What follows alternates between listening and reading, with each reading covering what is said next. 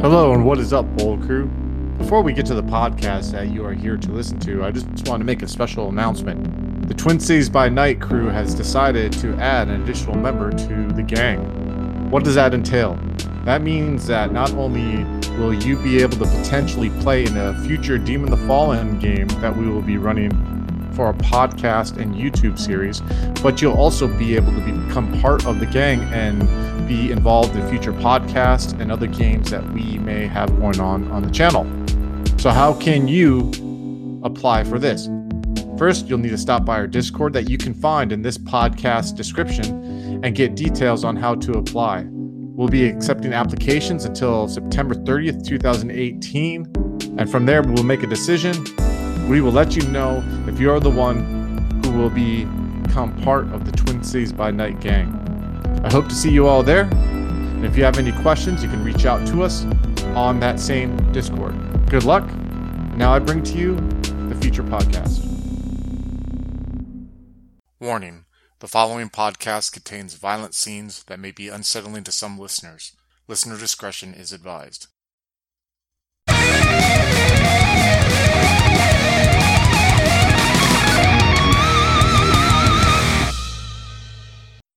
Hello, everyone. Welcome back to the Bryant Book Club.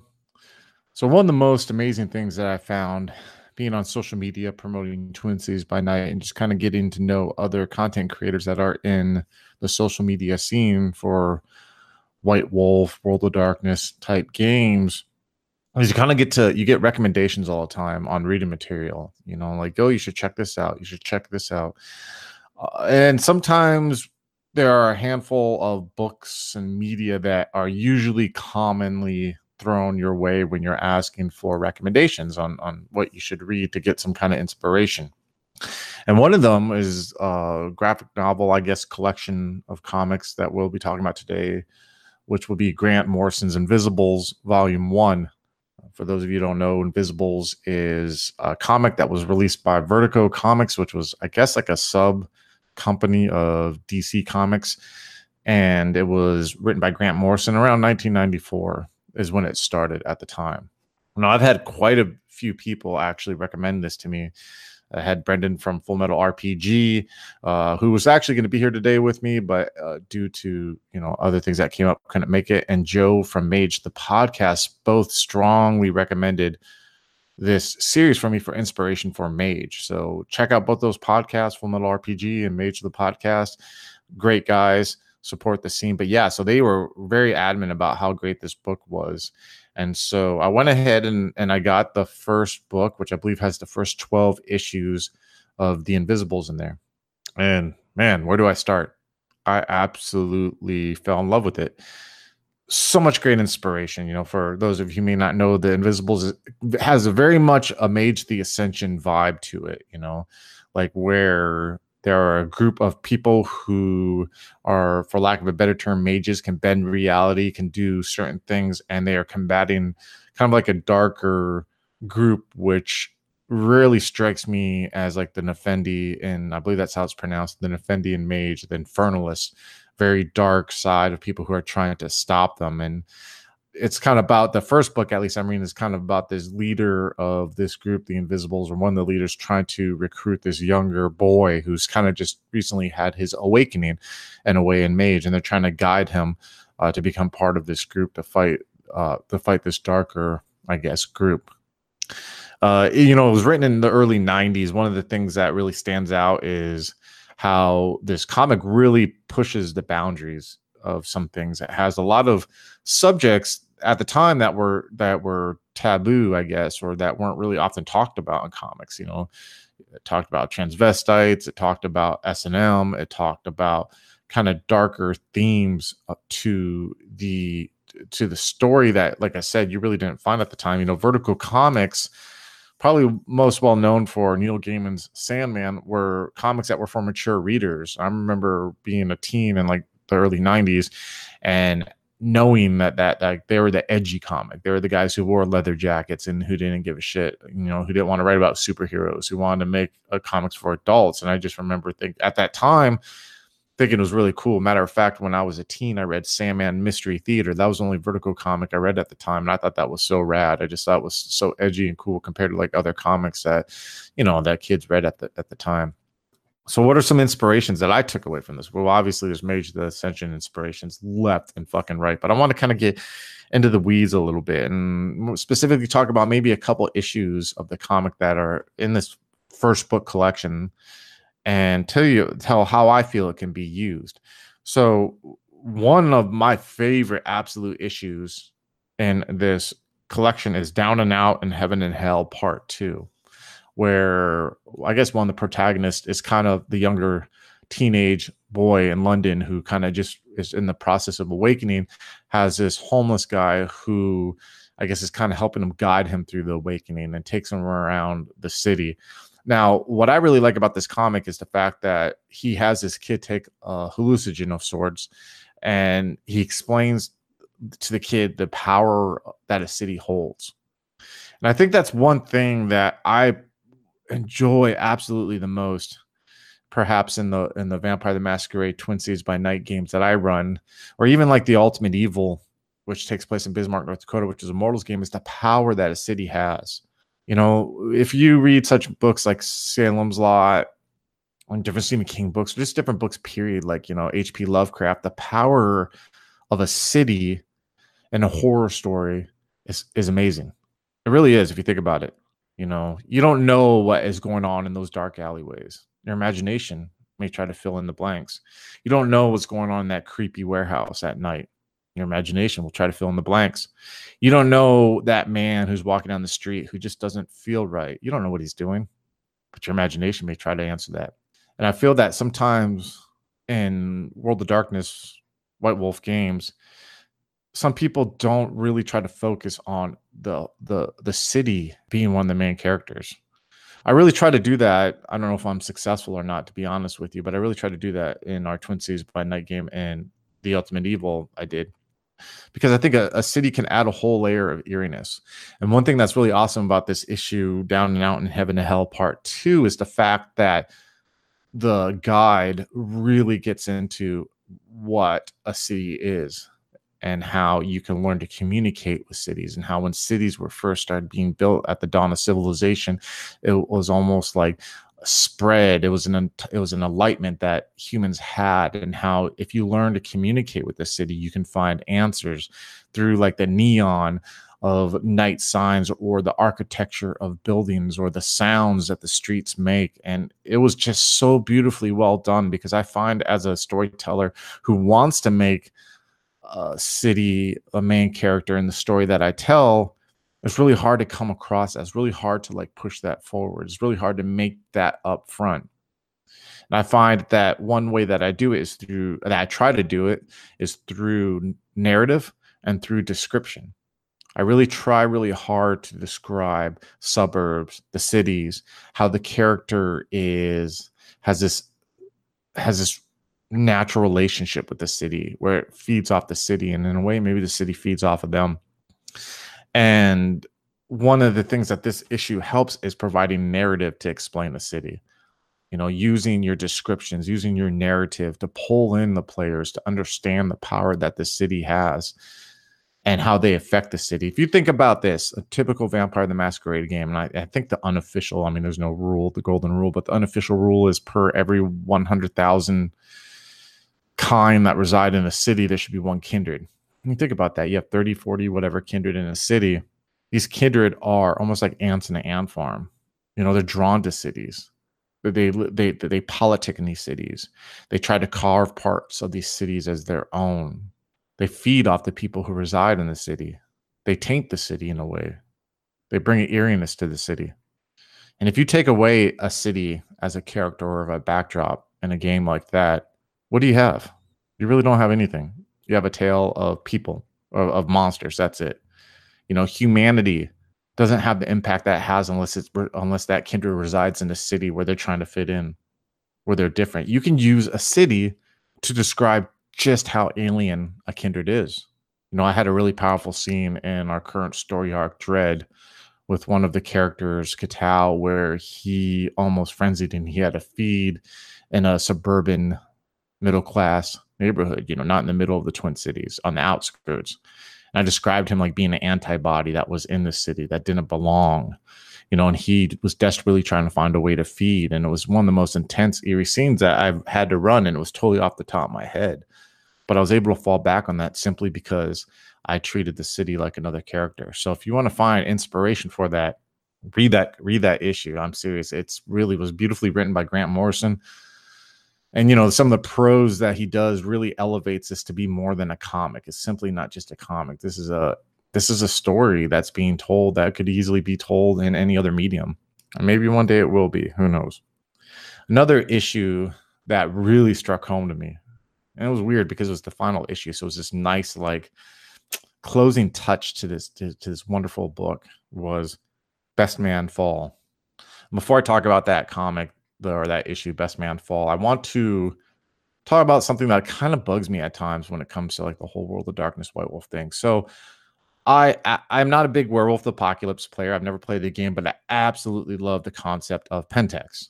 I actually almost ran a game at one point that was going to take place in 1992 or 93 in northern LA County in what's called the Antelope Valley, where players were going to play Pentex employees who were just normal people who were working for, I forgot the subsidiary that dealt with pharmaceuticals, who worked for the pharmaceutical subsidiary, and that was doing testing on prisoners that were in a prison there in the desert. And it was kind of going to be like this desert horror, I guess, theme game, along with a little bit of like devil's advocate, slowly realizing you're working for a horrible company or whatever. And I whatever, like a lot of ideas I have about running games just really don't come to fruition. Maybe one day they will. But one thing that when I'm like reading forums or seeing people type or whatever about Pentex, a lot of people just, I don't know, treat it like every single person who works for Pentex is evil, or just that Pentex in itself is evil. One thing that really drew me to World of Darkness, at least me, is that there's no black and white. There's gray. There's no good vampires because you're always going to have the beast on your shoulder. I mean, you could try to be good. You could try to be humane. I personally think that Galakonda is a myth, but the beast is always going to be lingering there. And I always think that absolute black in the World of Darkness should be very rare. And I think it should be in instances where there is infernalism. And I think infernalism shouldn't be something that's common. I think infernalism shouldn't be something that a player plays. This is just me. Because I think that when you make something absolutely evil, kind of takes away the power of being the grayscale. So where am I getting with this point? I have a really hard time when I see people treat Pentex like this absolute evil. Worm, it's the worm taint. And they want to treat every absolute thing about it like it's evil. But who's to say that they are evil in their minds? That evil is subjective, right? Maybe some of these people in Pentex, I know there's a whole board of directors in Pentex, and I'm not going to get into the canon thing ran by Black Spiral dancers and all that jazz. But I'm just talking about a more grounded view of Pentex, right? What if these people really think they're doing the right thing? What if they think that they are helping people, humanity, the world? I'm sure Guru are still doing that too, but they kind of maybe are too fanatical at times. Maybe they're gray in their own way. They're not absolutely right. So one of the reasons why I like that Best Man Fall, it really takes this, such an intimate view of, I guess, like a foot soldier for this evil group that's in the Invisibles. You see them throughout the book. You see them in the background. They run around with guns, kind of like Cobra and G.I. Joe, and they're sitting there like just kind of shooting at the good guys. But this last fucking comic, man, holy shit, was it a fucking gut punch. It basically told the story, and it jumps throughout different periods of a single man's time. And it tells a story about like a pretty much of a man, and I'm going to tell it chronologically, and there's some spoilers here, so forewarning. But they jump back and forth through different time periods of this story. But anyways, it tells the story of a young boy living in London who had an abusive parent, had like a dad who would get drunk, abuse his mom, had an older brother who was rather mean to him. Sweet boy, who ended up leaves out on his own experiences life, meets the love of his life, ends up joining the military because he finds out she's pregnant, gets wounded in war. His brother gets in a motorcycle accident, and his last words to this character is that he never really loved him. So this wounded man, this wounded veteran, who's a hero in some people's eyes, whose own brother told him that he didn't love him before he died, gets married and has a kid who has cerebral palsy, I think it was, or MS, and then finds himself drinking like his father. and finds himself not knowing his lot in life, probably dealing with issues of PTSD, not fitting into society like a lot of vets have, not feeling truly alive, and finds himself, laying hands on his wife like his father laid hands on his mother. And he feels extreme guilt afterwards because he's taken over with these fits of rage and anger that are probably battle scarred from this war that he was injured in.